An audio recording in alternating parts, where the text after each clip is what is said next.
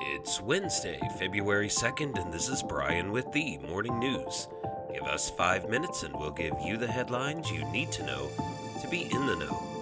U.S. stocks advanced Tuesday after a late afternoon rally helped indices notch a 3-day winning streak. All three major indices finished the day higher, shaking off the choppiness that largely defined the session. For most of the day, U.S. stocks swung between tiny gains and losses before turning solidly higher toward the final hours of trading. The S&P 500 added 0.7%. Its 3-day percentage gain now sits at 5.1%, its largest since November 2020. The Dow Jones Industrial Average advanced 0.8% to end at 35,405. The Nasdaq Composite gained 0.7% to close at 14,346. Both indices also finished with their largest 3-day percentage gains since November 2020.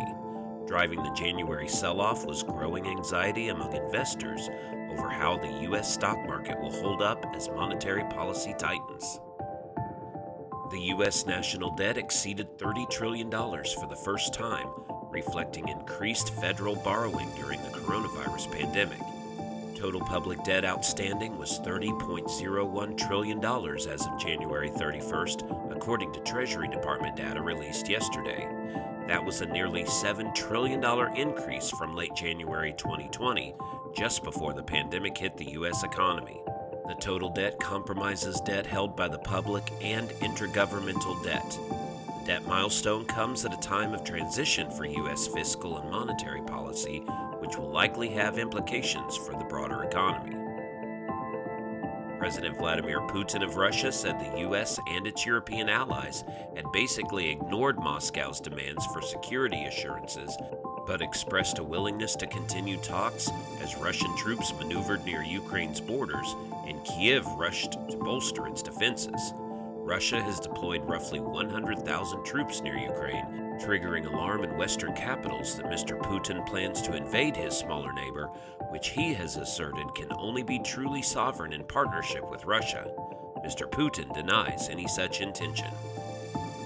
President Biden struck bipartisan notes Tuesday at a meeting with senators leading the Supreme Court nomination process as the White House prepares for a confirmation that lawmakers say is shaping up to be less contentious than the hard-fought battles during the Trump administration. Mr. Biden hosted Senator Dick Durbin, chairman of the Senate Judiciary Committee, and Senator Chuck Grassley, the ranking Republican on the panel, marking the formal bipartisan start to the nomination process. The Constitution says advise and consent, and I'm serious when I say I want the advice of the Senate as well as the consent, Mr. Biden said, kicking off the meeting. Some people who have had COVID-19 are still experiencing lingering symptoms weeks, months, or as much as a year after infection, even if the illness was a mild case. Scientists, physicians, and patients have dubbed the condition long COVID. The WHO in October defined long COVID as a condition in people with a probable or confirmed case of COVID-19 3 months previously, with symptoms that last at least 2 months and can't be explained by another diagnosis. The symptoms can range from mild to debilitating, and the Biden administration has said some Americans dealing with long COVID may have a disability under civil rights law, protecting them from discrimination. Long COVID is generally characterized by the persistence of symptoms for weeks, months, or even more than a year after a COVID-19 infection.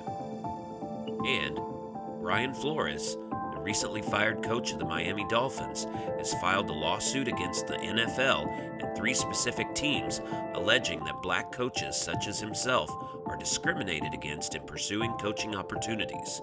The explosive suit figures to reinvigorate debate around the league's diversity hiring efforts and comes after years in which race has been a lightning rod in America's most popular sport. Now you know, and you're ready to go with the Morning News.